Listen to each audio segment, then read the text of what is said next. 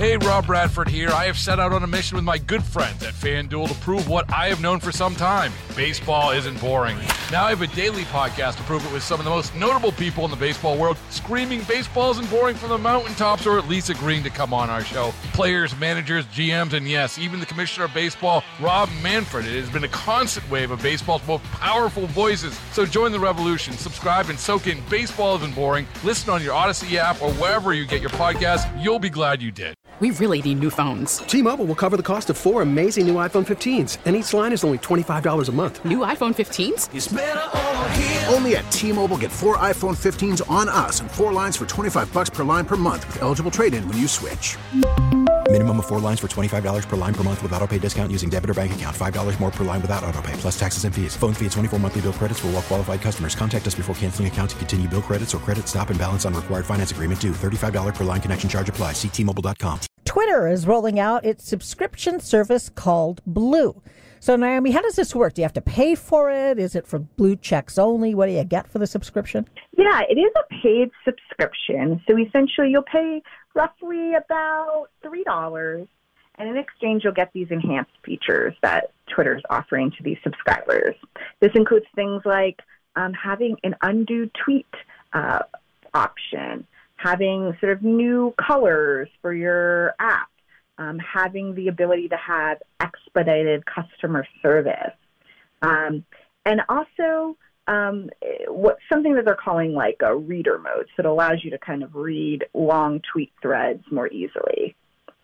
So this is $3 a month? Yeah, it's $2.99 a month. And they're still kind of testing out other products or services that they might unveil for this particular cohort. They're targeting the service at people who use Twitter a lot.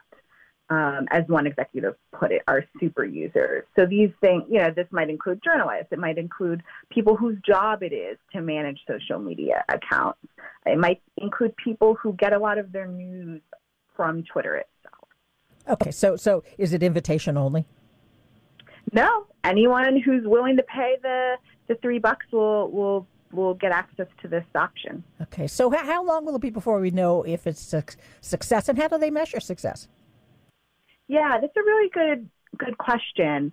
I think it'll take some time to figure out whether it's successful.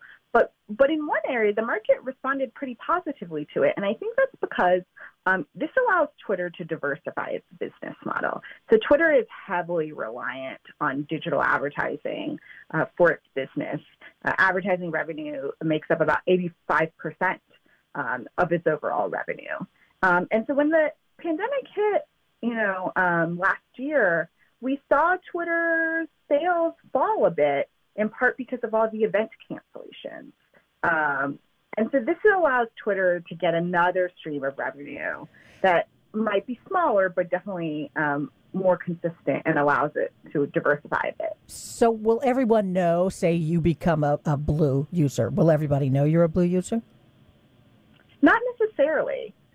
It's not like the blue check mark, right? That Twitter recently also unveiled its new sort of verification system, and it's going through that process now.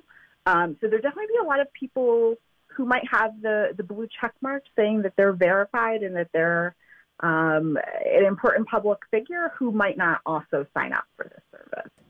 Hey, Rob Bradford here. I have set out on a mission with my good friends at FanDuel to prove what I have known for some time. Baseball isn't boring.